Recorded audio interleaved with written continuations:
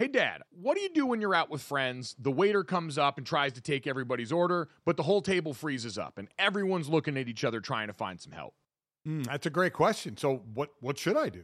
You should have some confidence, Dad, or as our friends at Jägermeister call it, shotfidence. If everyone's having trouble ordering, here's what you do. You take charge, you grab the bull by the horns, you find that dog in you, and you make an executive decision. And just order for the table a round of ice-cold Jägermeister shots. Damn, that's cold. Because apparently, we've all been drinking Jägermeister wrong. Did not know that. How should we be drinking it?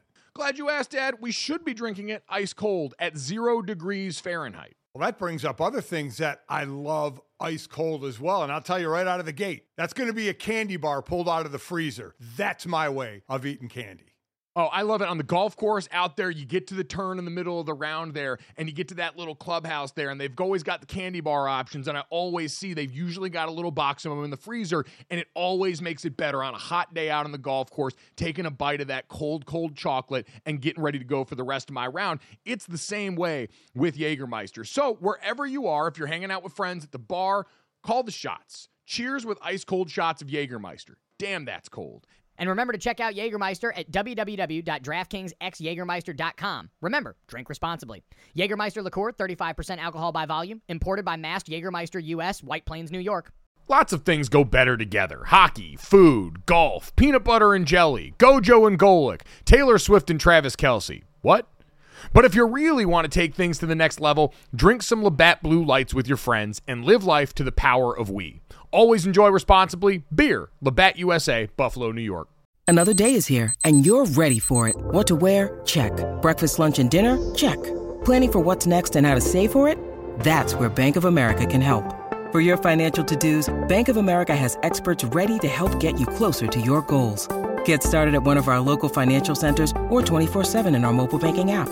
Find a location near you at bankofamerica.com/talktous. What would you like the power to do? Mobile banking requires downloading the app and is only available for select devices. Message and data rates may apply. Bank of America N.A., member FDIC. When you need mealtime inspiration, it's worth shopping Kroger, where you'll find over 30,000 mouth-watering choices that excite your inner foodie. And no matter what tasty choice you make, you'll enjoy our everyday low prices, plus extra ways to save, like digital coupons worth over $600 each week. You can also save up to $1 off per gallon at the pump with fuel points. More savings and more inspiring flavors make shopping Kroger worth it every time. Kroger, fresh for everyone. Fuel restrictions apply. You're listening to DraftKings Network.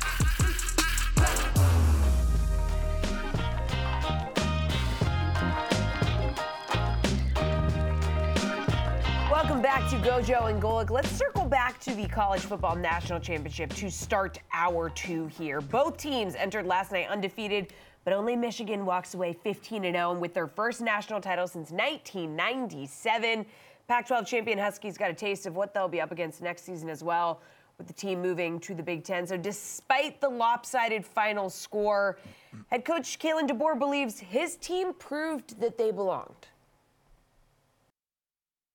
I know what the score looks like, but I feel like that fine line was right there again tonight, and we weren't that far off. There's not a doubt in my mind that we have a good enough football team to go out there and win a national championship, and just got to make a play here and there, get us over the hump, and it could have been a different outcome. All right, so the guys are standing by with Jason Fitz, who was there, who took it all in person, who's actually, I think, still there, taking it all in person.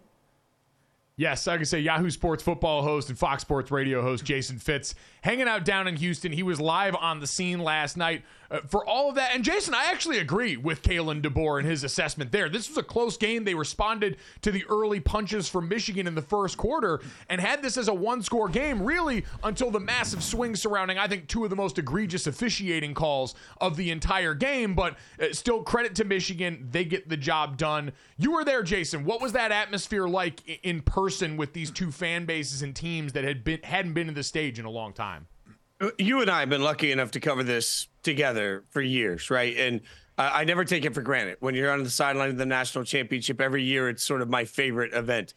I was really stunned early on at the emotion you can feel from both, not just the teams, the fans. I mean, it is rare that you have what feels like truly a 50-50 split in the stadium. It's rare when you see sort of that level of electric energy from everybody. I think because these are two fan bases that haven't been there for so long, it was, you could feel that. You could feel the angst from Washington fans as the game wore on. You could feel the dominance from Michigan fans. Like, there was a different energy for sure in that stadium last night. Absolutely. And as far as the Washington side, the thought process or the feeling maybe you saw or you felt there by things that used to work for them, right? It was Michigan overall, we all thought was a better team, but Washington has the ability to get back in this game quickly.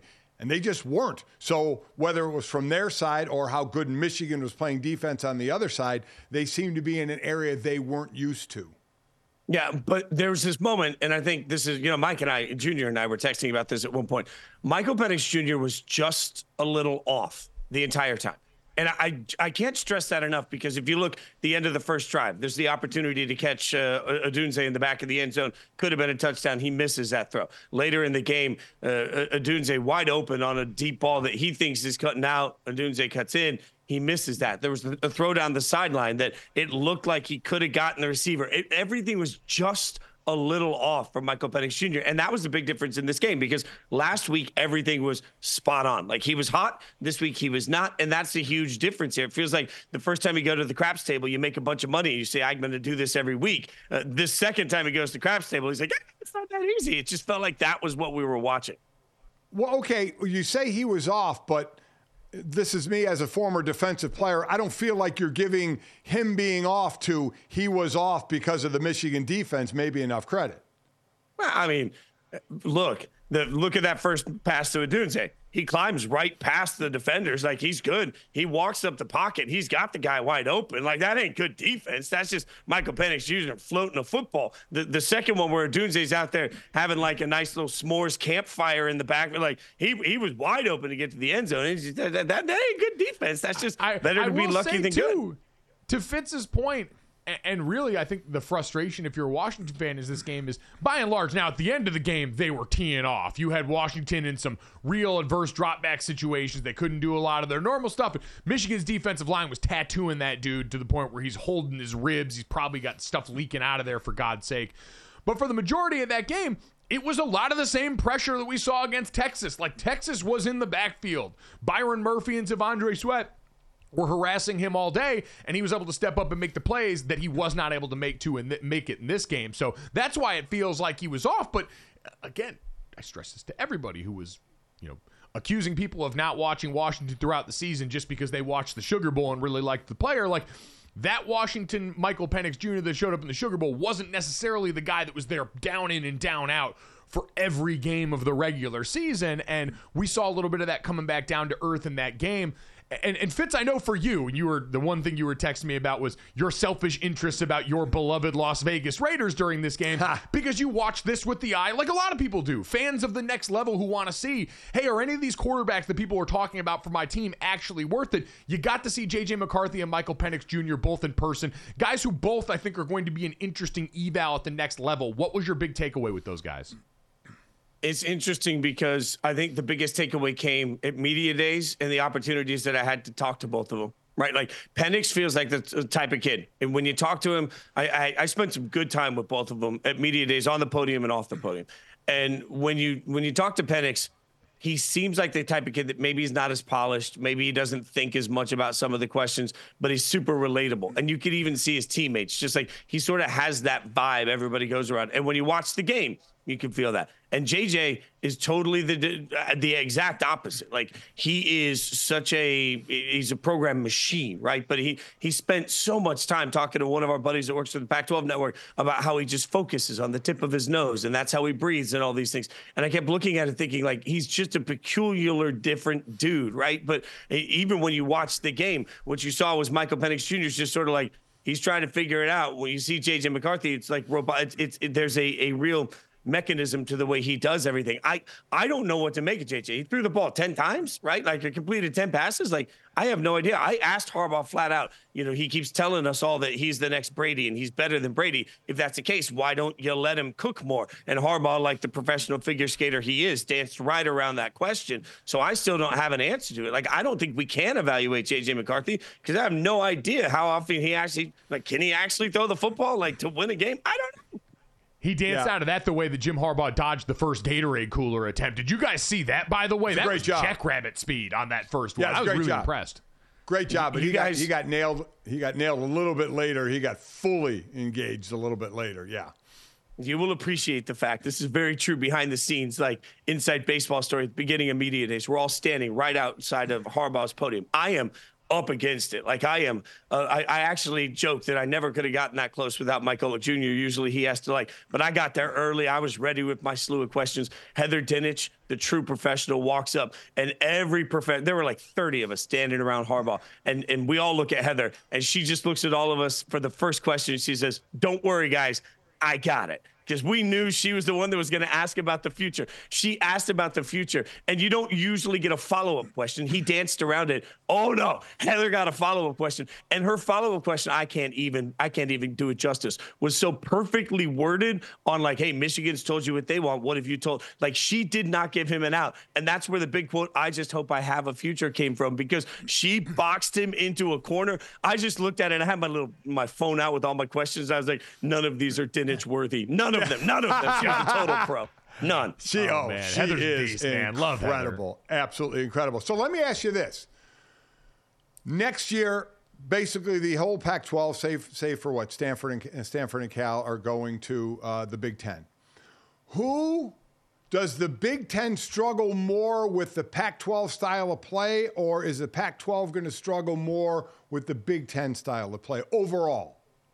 I still think the Big Ten is going to dominate the Pac-12 in ways that they're not used to. There's a size difference in some places that seems to make a big difference, right? And there's a recruiting difference that seems to make a big difference. Like, I think when I'm talking specifically about the Ohio State, Michigans of the world. Like, I think if you're Wisconsin, guess what? You are now a 7th place team year in and year out. Congratulations. Hope you like this expansion. Like, if you're Nebraska, congratulations. You're basically Vandy. You're going to be irrelevant, and every once in a while you're going to make a bowl game. But if we're talking about, like, the Ohio States and the Michigans, I just think the Ohio States and the Michigans are built different from speed and from size still, to where, and remember, even Washington, as great as this story is, it's a bunch of transfers. Like, we still don't know exactly Kalen DeBoer, how he's going to consistently do this over and over and over again. I think the difference for some of the big bigs of the Big Ten isn't just size and speed. It's that they're a factory in being able to recruit and get transfers. Mike, let me ask you, is it fair to say, though, that this, just for what you and I talked about before, is this Michigan championship team an outlier because of the way they're built? In the transfer portal world we live in, we talked about it. These guys had a lot of guys come back. They had a core group that grew together over the years. So is this more the exception than the rule of how it's going to be? I'll push back on actually Jason's characterization of the Washington team a little bit. There's a strong core group of these guys that have been here since, I believe, the last Rose Bowl appearance or something near that for this Washington team that basically had seen an incredible season, a lot of the bad seasons, coaching changes in between that had stuck through this. There were a lot of guys that were holdover from the prior staff. Now, you had a couple of guys that were transfers, but like Jalen Polk's a perfect example. He transferred under a prior regime. He had been there since DeBoer stepped on campus. Michael Penix Jr. obviously came over and has the background with DeBoer, but in general, I think both of these teams in some way are a testament to it. I think we see this across the top of a lot of college football, where the Georgias, the Alabamas, the Michigans and Ohio States, a lot of it's still the bedrock of guys you recruit, and then the guys that you bring in the portal outside of maybe quarterback are like garnishes. You're filling specific needs. You're not having it be the mainstay of your diet the way a team like Ole Miss is, or LSU and USC had to be at the beginning when they were trying to jumpstart a program. Now, I think you're right about the styles make fights portion of this, and I think it's funny because the reason I think Michigan's gotten over on Ohio State lately is because Ohio State deviated from what had been the usual Big Ten prescription. Michigan won playing the most stereotypical Big Ten football I can remember. This was when conferences really used to have those staunch regional identities, and Ohio State had transcended it, started playing national level football where they said, we're going to play the beautiful game, Hoga Bonita, and Michigan said, we're going to play the game that punches you in the face. And now a team like Oregon coming in, I think is much more in line to play that style of game because of the way they've recruited and built in the trenches over the last couple of administrations there. But there are absolutely teams like Washington where it's going to be an interesting fit. Yeah, and by the way, the Oregon comp here, I mean, Dan Lanning, right? Like guys that come from SEC backgrounds, I think see some football differently. I do think that's key.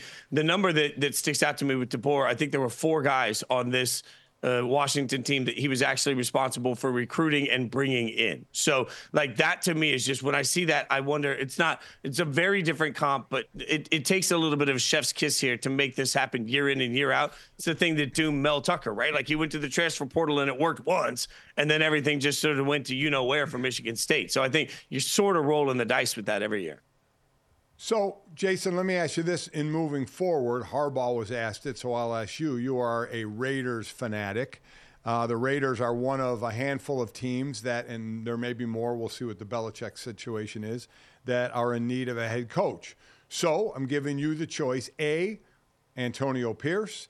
B, Mark Davis money whip Jim Harbaugh to get him there. Or C, none of the above. God, that is so tough. I'd probably, man, I don't know. Like, I think I'm so jaded I got to answer your question. I'm trying to hardball it, tap dance around it. In that exact scenario, I still think I take Antonio Pierce. I take Antonio Pierce because I think I'm just tired of resetting in general. And I said this yesterday to somebody. The Raiders have gotten it wrong so many times. I don't think anybody's going to get it wrong when they get Harbaugh. I just don't know how long you get Harbaugh for. We all know that, right? So, like, there's a part of my mind that says I would love to be good for a few years, but I experienced that with the first Gruden administration, and then I had 20 years of suck after that, right? There's a part of me that watches what I've seen from Antonio Pierce, and I think this guy just, like, there's a difference here. And it's not about the whole he chants Raiders thing. I don't really care about that. It's about the way the locker room has gone to him and really flocked to him. I think that there's something to that, so maybe it's just that I'm wounded from years of bad coaching hires and years of bad quarterbacks. But at this point, I want a little stability from somebody that I think I can look at and say, I can root for this guy. The players can root for it. But I will give you guys this very hot take. I don't think Harbaugh's leaving.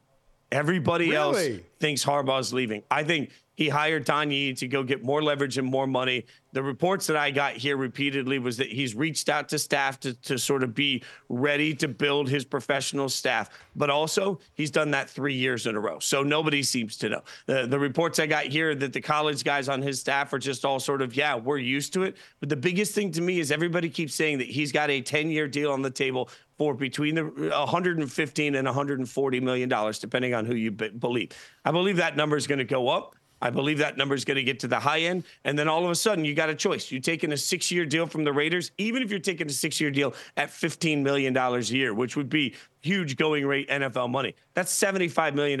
Like, are you going to leave Ann Arbor with your 732 kids and for $150 million and then go to Vegas for half that? I just, because coaching contracts are fully guaranteed, I think he's going to get the biggest deal he possibly can get. And I don't think because of the number of years, anybody will pay him more than Michigan. So I think he's leveraging all of us.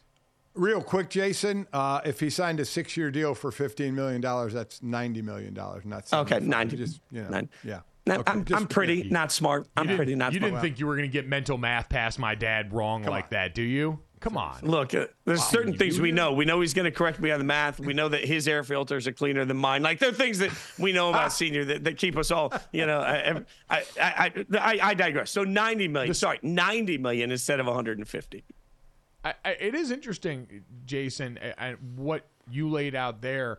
I think is going to tell us a lot about what is motivating Jim Harbaugh at this point in his career. Because you mentioned the fear of him not being there long. Jim Harbaugh's been at Michigan for a while now. Like, we know he did a lot of the hopping before, but it does seem like a guy who settled in here a lot more, stuck around and weathered the first time they wanted to get rid of him. And now albeit, Jason, I'm curious from this factor. Dad and I talked about it a lot before. The sign stealing scandal was ever present during the discussion of the season. When you were down there, how did that factor into the discussion about Harbaugh's future and what may or may not be coming down the pipes from the NCAA? Everybody's talking about that behind the scenes. And what's interesting is we have to remember two portions of it. The NCAA still hasn't ruled on the COVID recruiting violations. Remember that Michigan self-imposed 4 games, then 3 games, and the NCAA said, no, good sir, that is not enough. But we still haven't heard what they think is enough. And they haven't ruled on the sign stealing at all. I had one insider tell me they think it could be as much as a 1-year suspension. But here's the thing that really hit me. Watching the Michigan kids, talking to the Michigan kids, man, it truly galvanized this team. And they truly don't believe they or Harbaugh have done a single thing that is wrong at all. And it's really made him more of a god to everybody around the program. So like somehow, some way, and it hit me coming in. I sat down because of our friendship. Honestly, I'm biased to these things. I sat down with the fat guys on both teams, right? I sat down with the offensive line. They were all on bleachers. I sat down with the offensive line for Washington. I asked them all sorts of disrespect questions. Nobody's paying attention. They gave me the same, like, man, you know what? It's us versus us. We don't worry about anything else. We got each other. We just handle each other. I asked Michigan, it's, how do you guys feel given everything that went on? And I got passionate. It is Michigan against the world. They tried to take our coach from us on a plane to Penn State. We are here to show the world that they have wronged us all the way across the board. Like, I had fat dudes that are huge that were angry at me for asking the question in Michigan. And I just think there is this moment, like, we from the outside say, oh, what's it mean? The team looked around and they said, you tried to take our king. And like, I don't know if I have a God complex. I love the way that turned me into a martyr. Did you pee your pants when they got mad at you? I was just going to ask. No, I didn't pee my pants, but you guys know me well enough. I'm a little goofy, right? So my intro to these things, the more uncomfortable I am too, I'm particularly goofy. So I'm walking up to a riser full of a bunch of fat guys. I walk up to the Washington riser and I'm like, hey guys, let's do this. I got a mic, you know me. And the Washington guys were all in. They huddle up there like, this is great. I walk up to the Michigan guys. I'm like, what's up, guys? I'm with Yahoo. I want to get you guys from media days. Like, they left. They literally left. Like, they just dispersed. So I was standing there. I was like, no, seriously, like, come here. And I had to, like, go up to each little group and be like, can you guys sit down here? And would you, like, they were not into it at all. They were not into it at all. They did not want my tomfoolery. I am amazed that you survived media day without getting stuffed into a locker by the Michigan offensive line. Honestly, one of your more impressive accomplishments, Jason. Everyone, you can check out all of the great content that Jason did over at Yahoo Sports. You can listen to him on the weekends on Fox Sports Radio. Fitzy, travel safe. Try not to get beat up by any linemen on the way out of Houston, okay? I need a shirt next year that says honorary fat guy. There you go. Don't give anybody a hug. In good conscience, I can give you that shirt based on your actions.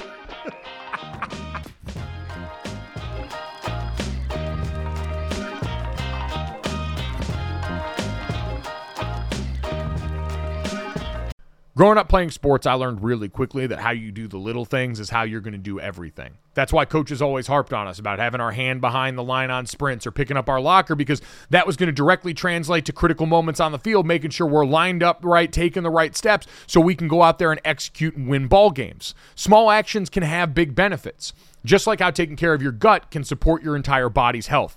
That's where our friends at Seed come into play. Seed's DSO1 Daily Symbiotic is going to benefit your gut, skin, and heart health in just 2 little capsules a day.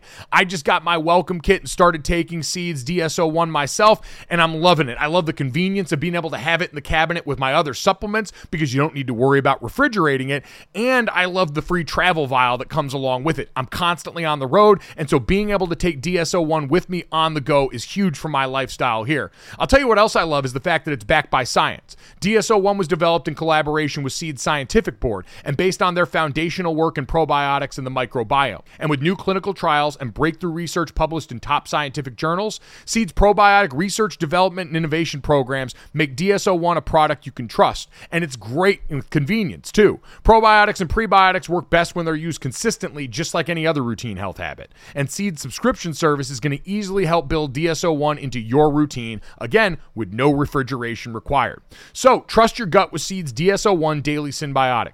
Go to seed.com/Gojo and use code 25Gojo to get 25% off your first month. That's 25% off your first month of Seed's DSO1 DSO1 Daily Symbiotic at seed.com/Gojo, code 25Gojo. Welcome back to Gojo and Golic. Huge bummer coming your way, guys. Ja Morant done for the season. So Morant suffered I can't say this word, he did something to subluxation. He did something to his right shoulder during a training session on Saturday. It's going to require season-ending surgery. Morant expected to be fully recovered for the 2024-2025 season, but this, of course, guys, coming on the heels of Morant basically just returning from that 25-game suspension, for conduct detrimental to the league. So with him out, the Grizzlies went 6-3. They went 6-3 with him in the lineup, matching Memphis's win total during that entire 25-game suspension that he served to begin the season. He was averaging 25-ish points, 8 assists in his 9 games this season. So obviously, as you can see from the stats here, incredible boost to the Grizzlies. And this is a huge blow to us who just love watching this guy play basketball. It is a real shame getting him back at this point, and we were going to have all the wonders about Ja Morant and his progress from some of the stuff that had happened off the court for him. But on the court, we were so excited to see every bit of the player that we knew we were getting back come back. Now, Jesse, you tripped over the word. My father, unlike Aaron Rodgers, might actually have a PhD when it comes to injuries related to the shoulder. As Dad, you've got 2 shoulders that bear the scars to prove that. So what exactly went on here with Ja Morant in terms of that? Again, the subluxation means it pops in and out. I had that happen to me before I had reconstructive surgery on my rotator cuff, where it would slide a little more. You have to get like a harness to try and keep it in, or it would slide out on you. And, I was, again, as a D lineman in a position where I couldn't raise my arm because of a brace you had on and a needle, I was able to play. When you're an elite athlete like Ja Morant, and it's a labrum tear, it's different than what I had. Obviously, that needs to be repaired. The way medicine is now, surgeries are now, rehab is now, we should be fine coming back. The issue is always, and at least it was for me, and if you're in a sport, when you get something gets worked on, the last resort obviously is surgery. But when you get opened up and they go inside and do something, the normal thing is, for the normal person, you hurt yourself, you get operated on, you don't do that activity anymore. You don't do that anymore. He's going to continue to play basketball, like guys who get hurt continue to have surgery, continue to play football. So you get scar tissue. The scar tissue tears off. You get floaters. You get surgeries after the season. We'd line up in January for what we called oil changes, because any surgeries you had little floaters of the scar tissue. They'd suck them out with a scope and you'd be ready to go. So that's the one thing you worry about long term, is you're abusing that place that got injured by going out and continuing to play that same sport. But this guy is a young stud. He's a great athlete. I mean, he's young. He's will heal fine from this thing. It's just been an incredibly tumultuous first year of a 5-year, $197 million deal. They just signed him to that. And in his first year, he gets suspended for 25 games, comes back for 9, averages, 28 points a game, and then, has shoulder surgery. So this is not gone the way Memphis or Ja Morant has thought this thing was going to go. No, certainly not. And to the point you made about the ever-present threat of re-injury or the complications from this, if you're weighing the positives, if you're the Grizzlies, there's enough time to where he's expected to be fully ready to go for the 2024-25 season. You can take the time and rehab this the absolute right way and do this the safest way possible. And he's now the second star player they've lost. Steven Adams also lost before this for the season due to injury as well. So the Memphis Grizzlies are going to be put on the back burner for the rest of this NBA season. Dad, the one thing that popped into my mind that I did worry about, and we always talk about this, when a player gets hurt, it's like you're on a different team. You're still in the building, but you're on a completely different cadence than the normal schedule. And it might be different for basketball where it's a more intimate roster. But my immediate concern coming off of this was, all right, what is Ja Morant going to do with all the added free time on his plate now? We're talking about a guy that had, I think we can label it broadly as some maturity issues in dealing with certain situations surrounding conflict. And now being back around basketball, people always sell the structure of that, but really it's you don't have much time for anything else when you're playing as many games and have as many responsibilities as they do during the season. I do worry a little bit about Ja Morant and now this test of, all right, you're going to have a lot of time on your own now away from the team. The one thing, and every situation is different, but for the most part when you're suspended, and I'm not going to lie, I don't know in the Ja Morant situation, when you're suspended, you're not allowed to be in the facility, around the team. And I do not know in this situation because sometimes, the team or somebody will petition and say, listen, especially if it's an issue outside of, your field, they will say, suspend them, fine, but they're better off being around their teammates and having that structure. And I'll say again, I don't know in the Ja Morant situation if he was not able to be in the building. My point is he'll be able to be around here. You're getting surgery, you're rehabbing, he'll be there every day rehabbing, so he'll be around the team, and I'm sure they'll keep him around the team and have him travel with the team once he can from the surgery and be in that structure because, Mike, what you said, listen, if we're saying it, they know it, right? I mean, they know that's where he's had some of his issues. So as any coach out there in any sport, in any team sport will say, idle time is the devil time. They just pray they don't get that phone call, when players aren't in the facility and that they act right outside of the facility, but because you want the structure. So he'll be able to still be in that structure. But to your point, you are a ghost when you are hurt, when you are not part of that team, when you're not part of the structure on the court, but still in the building, but not on the court. So we'll see, because he has said all the right things about coming back. But as we know, he's had a few incidents. So talk, the old adage of talk is cheap is very true here. It's now his actions will be magnified because he doesn't have, those games to get ready for. Exactly. So, listen, we wish him well in the recovery. Like we've all said, we were so excited to get Ja, the basketball player, back. And we hope that next season we can get to that uninterrupted without any more of these disturbances. Jesse, we do need to probably do a quick Lakers check-in here since it's LeBron James and we're all required by law to mention anytime he says something wild. And they got off the schneid a little bit. Oh, man, the Lakers, they have a pulse, okay? So they were able to snap that 4-game skid with a 106-103 win on Sunday over the Clippers, providing sort of a sigh of relief, right, for a team that's been in a bit of a tailspin lately. Now, LeBron said it still doesn't take away from the fact that we've been playing like the last 11, 12 games. Tonight was a good start. Hopefully we can start from here and continue to build. Not that I need to remind you guys, but LA is 4-10 since winning the in-season tournament coming into Sunday. That in-season tournament slump, man. So they're hosting the Raptors tonight. But the question I want to know, is Darvin Ham's seat getting hot here? This is not, a great look, but it's also, this kind of happens in basketball season's long. You get slumps. So what do you guys think?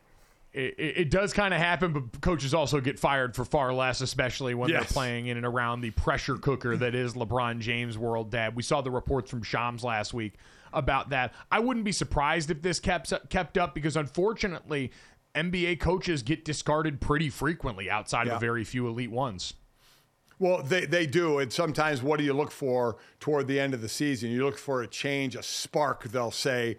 And will they feel if the Lakers hang where they are? Right now they're in the 10th slot by a half a game over Utah, to play into the playoffs. And two of the teams we talk about a lot, the Lakers are in the 10th slot and Golden State's outside of that in the 12th slot. So two teams that are struggling right now. So do you make a change at some point to say maybe this will spark us or the change will put us in the right direction? Quick aside, Mike, we wondered, and it started out poorly when James Harden, pouting to try and get his way everywhere, got to the Clippers with a bunch of older players, and we're like, what are they going to do? And they weren't doing well. Well, they are doing well. They're sitting in the 4 slot now, just 2.5 off the top of the Western Conference at 23-13. So right now, those 30-something guys are getting it done.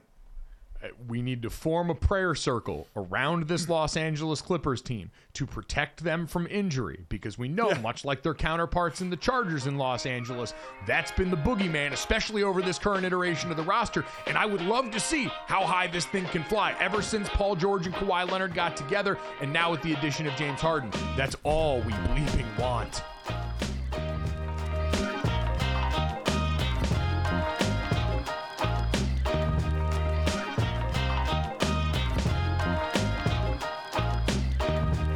Sound the trumpets, it's horse racing time. So saddle up for the action with DK Horse, an official DraftKings affiliate. Right now, new customers who download the DK Horse app can get a 100% deposit bonus up to $250. Just deposit $25 or more and complete the playthrough requirement. Wager on your favorite horses, then watch the races live right in the app. Download the DK Horse app now. New customers get a 100% deposit bonus up to $250 when they opt in with code GOLIT.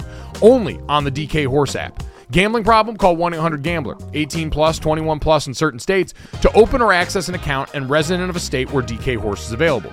Eligibility restrictions apply. Void where prohibited. One per new customer. Match calculated on first deposit up to a maximum of $250. Deposit requires 2-time playthrough of settled wager within 168 hours. Bonus released in $25 increments. Deposit and eligibility restrictions apply. See terms at dkhorse.com.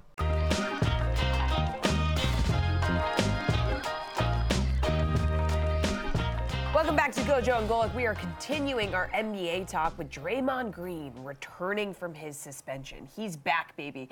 The NBA reinstated Draymond on Saturday from a suspension that lasted 12 games. Here's what the league had to say. Green completed steps that demonstrated his commitment to conforming his conduct to standards expected of NBA players. He has engaged in meetings with a counselor and has met jointly on multiple occasions with representatives of the NBA, the Warriors, and the National Basketball Players Association, both of which will continue throughout the season. Guys, on the latest episode of Draymond's podcast, he talked about his time serving the suspension and a specific convo that he had with Adam Silver. I had a conversation with Adam Silver, commissioner of our league. And I just told him, Adam, it's too much for me. Like, it's too much. Like, this is too much. It's all becoming too much for me. And I'm going to retire. And Adam said, you're making a very rash decision. And I won't let you do that. It's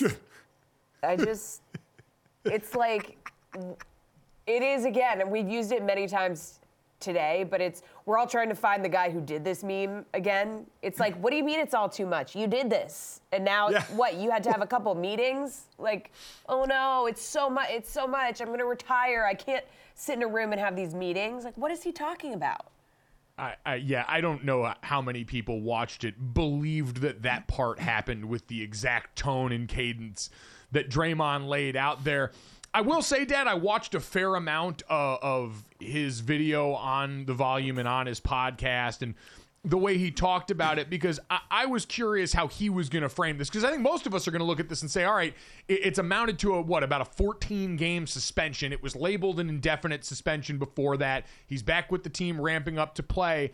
And most people are going to rightly look at that, kind of the way that we looked at the Ja Morant suspension and go, how much are you really going to change in a few weeks' time? And he was the first one to say that in the video is, I understand it's not done. Like, I have to keep doing this stuff and keep reframing my relationship with this. And he said, without any qualifiers, I was wrong in the way that I acted in the situation with Nurkic. I was wrong in the situation in the way I acted in the Rudy Gobert incident. So he came out and did take responsibility for those moments and say that he was wrong, which is about all you can ask for.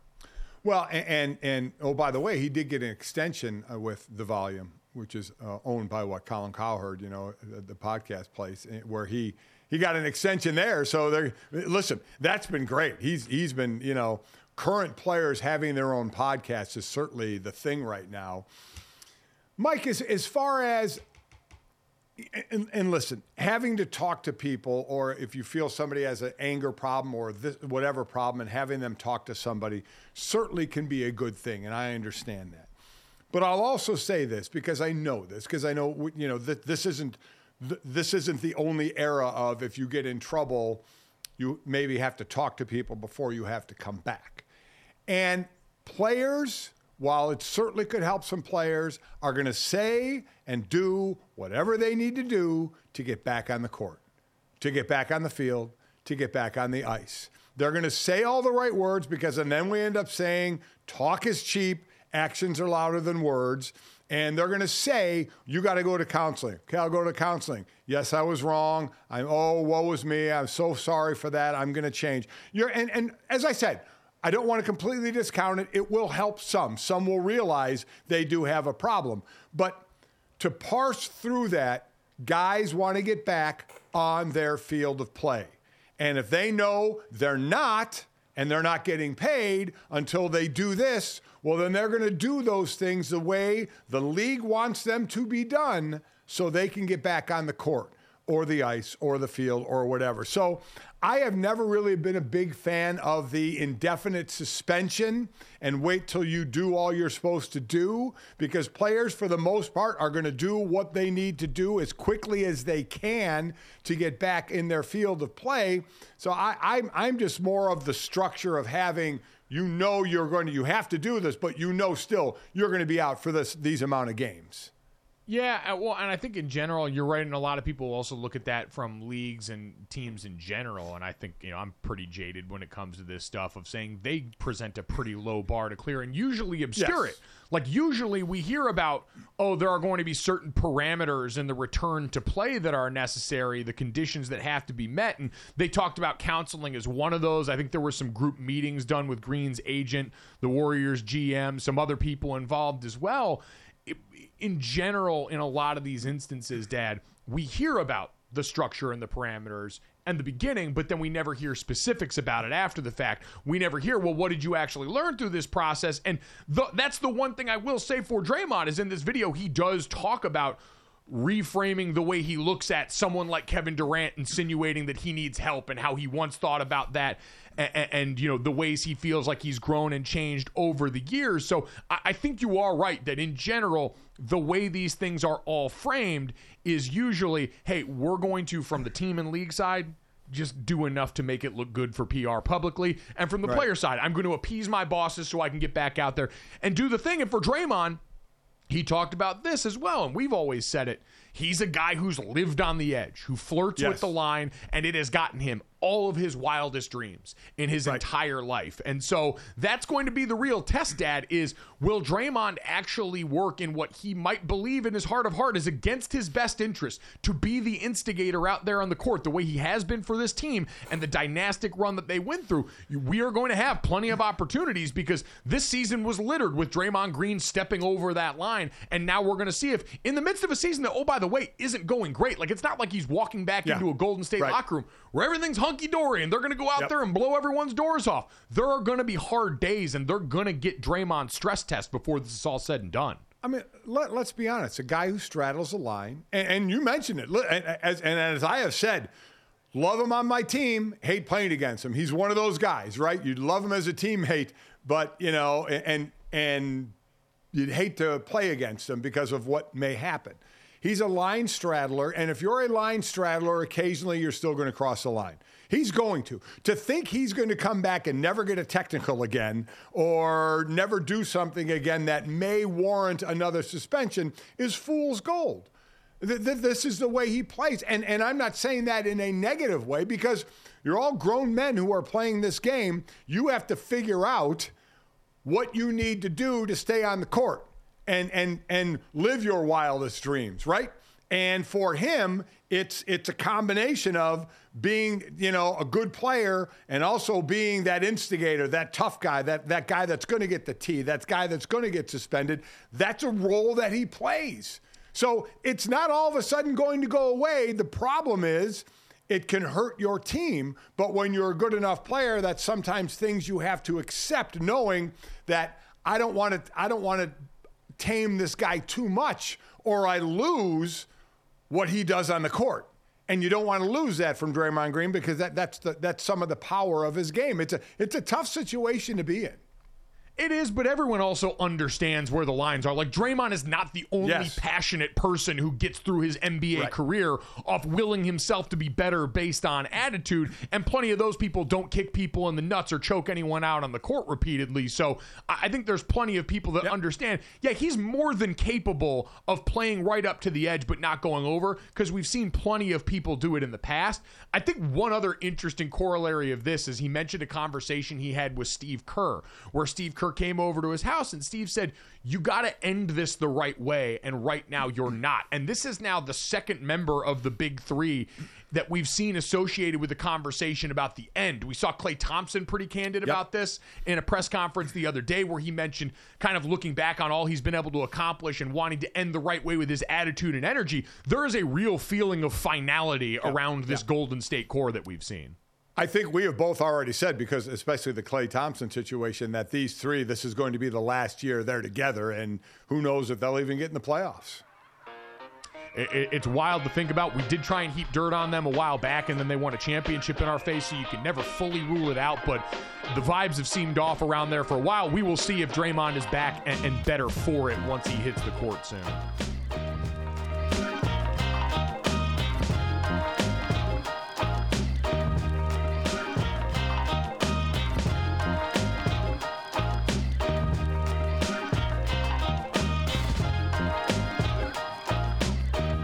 All right, guys, time to finish off the show where we always do. This, that, the third, 3 quick stories. Send you off on into the rest of your day. Make sure you download, subscribe, rate, review us, leave us a 5-star rating, and check us out here live if you can, 8 to 10 a.m. Eastern, Monday through Friday. Tell people we are here. We get questions all the time. We appreciate everyone inquiring. We are 8 to 10 a.m. Eastern live on the DraftKingsNetwork.com, the YouTube channel, Samsung TV Plus, Roku, and soon to be more places in your lap. And if you miss any of that, or our great guests like our buddy Jason Fitz, college football and NFL analyst and reporter for Yahoo Sports and Fox Sports Radio, you can check that out wherever you get your podcasts, or available here on the YouTube right after we get done with the show. Let's get to this, guys. We had the Golden Globes going on the other night, and this was an interesting scene after that I think speaks to all of our sensibilities. Paul Giamatti, the star of The Holdovers, who won an award for Best Actor in a Comedy, was seen in his tux at an In-N-Out Burger in Westwood, California, with his globe on the table, slugging burgers and fries after leaving the Beverly Hills press room. So, Dad, I'd imagine this is more of the after party that you'd be inclined for after winning an award like this. Big Paul Giamatti fan, by the way, also in Billions, a series that I've watched, and certainly plenty of other things. I'm a big fan of his acting. This is we love this, right?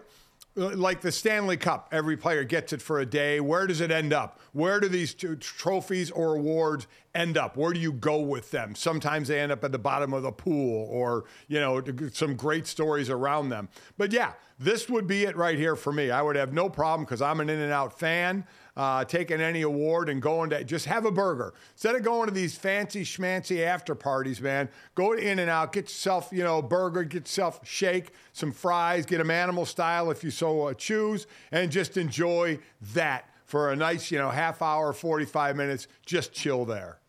Yeah, while I think In-N-Out Burger is overhyped, I appreciate the sentiment here. And I'd imagine if you're Paul Giamatti, you don't have to wait in the absurd lines that usually accompany every In-N-Out Burger trip for some ungodly reason. So congratulations. I will say, too, what was your response to that? I was going to say, I'm amazed now. People are getting lazier and lazier, because the lines out here at In-N-Out Burger for the drive-thru are massive. If you just go in and park between these lines they have as a parking spot and go in, you're out in 5 minutes. The line inside is nothing compared to the line outside, but nobody wants to get out of their car for 5 to 10 minutes and go get the food and bring it back to the car. They'd rather sit in a line for a half hour. I don't understand it. I hope people keep doing that, because it's provided a great life hack for me. True. I do that almost everywhere. I almost never go through the drive-through line, because it's almost never faster than just getting out and going inside. I get a little bathroom trip out of it, get to stretch my legs. It's a big win. The other thing I will say about this is Golden Globe, very durable trophy, so you can do this. We're coming off the national championship in college football. I have to say, the College Football Playoff Committee should be ashamed of themselves for instituting the trophy that they did and getting rid of the crystal ball. The crystal ball was one of the greatest trophies in the history of sport. It was beautiful. It was incredibly fragile and always made me scared when people would hold it, but it was a gorgeous testament to the sport. And the fact that they did away with it in the name for that golden monstrosity is a farce. Yeah, it's a horrible trophy right now. Horrible. Great meaning. Obviously, you want to hold it because of the meaning behind it. But yes, from an aesthetic view of it, what it looks like, it's horrible. Completely agree. Yeah, we used to be a proper country with a proper trophy for our best college football team. The Wolverines should have had the chance to hold that trophy, and instead, they are given the gold. Jesse, let's get to that. Big news yesterday. We had all heard rumblings about this for a while, but Tiger Woods and Nike now officially parting ways. Yeah, after 27 years, they announced on Monday that that partnership had ended. We'd heard whispers about it. A statement came out. Tiger said, "The days since have been filled with so many amazing moments and memories. If I started naming them, I could go on forever." Guys, hard to think of a more iconic partnership than the one between Nike and Tiger Woods. And I keep reading all these headlines that are saying, like, he hinted at a second chapter. And it's like, he didn't hint. He said, for those of you who are asking, yes, there's a second chapter. See you in LA. So we'll see what that is. But he didn't hint at anything. He said, yeah, brother, there's a second chapter. Yeah, do we think he's doing this without something else ready to go? Yeah, come on. I mean, come on. I mean, remember, he signed the richest athlete deal when he got out of Stanford, right? He signed with Nike for a reported $40 million. It was the richest endorsement deal for a professional athlete at the time, which seems like chump change now, which is true in a lot of things. The latest extension and last one he signed with them was in 2013 for $200 million over 10 years, and he'll be making money off them forever, just like Michael Jordan is. But, you know, he was wearing FootJoys at the first tournament he played at this year. And remember, Nike for a while tried to make clubs, which didn't work out at all. They're great at the wearable, you know, the clothing, but as far as the equipment, it was awful. So yeah, there's no doubt there's another chapter that's going to include millions and millions and millions of dollars for Tiger Woods. Yeah, somehow I think it's going to work out pretty well for him there. I will say I'm going to miss the commercials, because that's the one thing I thought Nike always did incredibly well, especially with Tiger Woods and all the accomplishments that he had, was the commercials that they made about him there. And so I am nothing if not a child of capitalism, and I will miss the advertisements designed to get me to buy more Nike stuff as this partnership ends there. We'll wait and see what happens, but like we said, somehow I imagine Tiger is going to be okay. From one of the most notable athletes to Jesse, a great reminder of how anonymous helmet sports players can be sometimes. Let's get to the third. Yeah, so let's go on out to Green Bay. Emily Roberts of WBay TV was doing a report on Packers fans traveling to Dallas for Sunday's NFC wildcard game against the Cowboys. She's mid-sentence talking about how fans would bring that energy to Texas, and then all of a sudden Jair Alexander hops in the shot, brings some extra energy of his own. And I'm sure they'll bring that energy right to Texas. I'm just here to tell you, Pack is back. You heard it from a fan right here. Pack is back. Tickets to Sunday's game range from close to $200 all the way up to thousands of dollars on Ticketmaster. So we'll see what the representation looks like over in Dallas. I mean, she thought he was just an excited fan popping in. And to be fair, she's in the middle of a live shot. Yes. She looked over for a second. I mean, of course she didn't register who it was. Yeah, I was going to say, shout out to Emily for maintaining her composure and finishing the hit.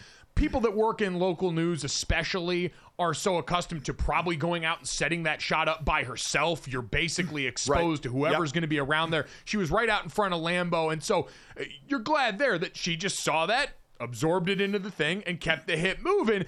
It just happened to be very funny for the rest of us, especially in light of the fact that Dad Jair Alexander crashing the party in places he's supposed to be has kind of been a theme for his life lately. Yeah, it cost him a game because he crashed the captain's coin toss a few games ago and cost him a game. Yeah, I'm not blaming her one bit. For a split second, she looks at this guy jumping into her shot, you know, and he says what he says. She's kind of looking at him in the camera.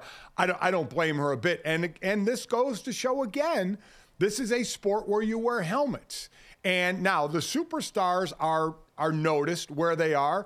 And Jair Alexander he's paid the richest cornerback. It's not like he isn't paid well, and he's a great player in this league. Don't get me wrong. But you know what I'm talking about. I'm talking about the big-time quarterbacks or wide receivers or running backs, players like that, or big-time defensive, pass rushers or something. Really the superstars that you see all the time. If it's not one of them, it's tough to be recognized, especially in a quick scenario like that, to know exactly what they look like because you know them with their helmet on. I will say, the guy has beautiful eyes. Gorgeous. I mean, Jeff Yeah, Saturday striking. I always said you could. When Jeff Saturday was at the podium during that coaching stint, I don't know how people ask him questions. You can get lost in those baby blues so easy. And Jair Alexander, it's a crime that he put sunglasses on, quite frankly, out there, depriving the rest of the world of those papers. So shout out to Emily for making that happen. Shout out to Jair Alexander for doing it in a place that now won't get him suspended for barging in and offering up his opinions at a spot that's outside. That's growth. We talked about Draymond Green growing a little bit today. Jair Alexander, he sat down for that 1-game suspension. He looked at his actions, and he decided, I'm going to go out here and do the exact same thing. If you have learned something from the suspension that is this show for the day, that wouldn't work. Make sure you download, subscribe, rate, review us, leave us a 5-star rating. Check us out live Monday through Friday, 8 to 10 a.m. Eastern. Thanks so much. Have a great day. We'll talk to you tomorrow.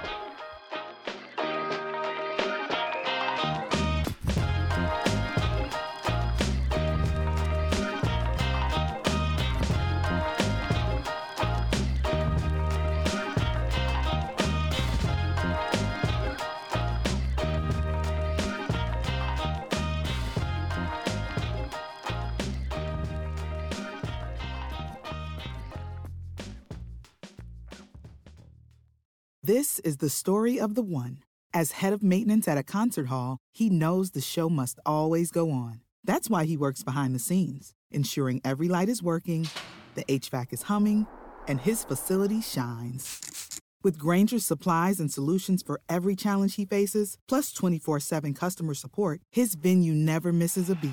Call quickgrainger.com or just stop by. Grainger, for the ones who get it done.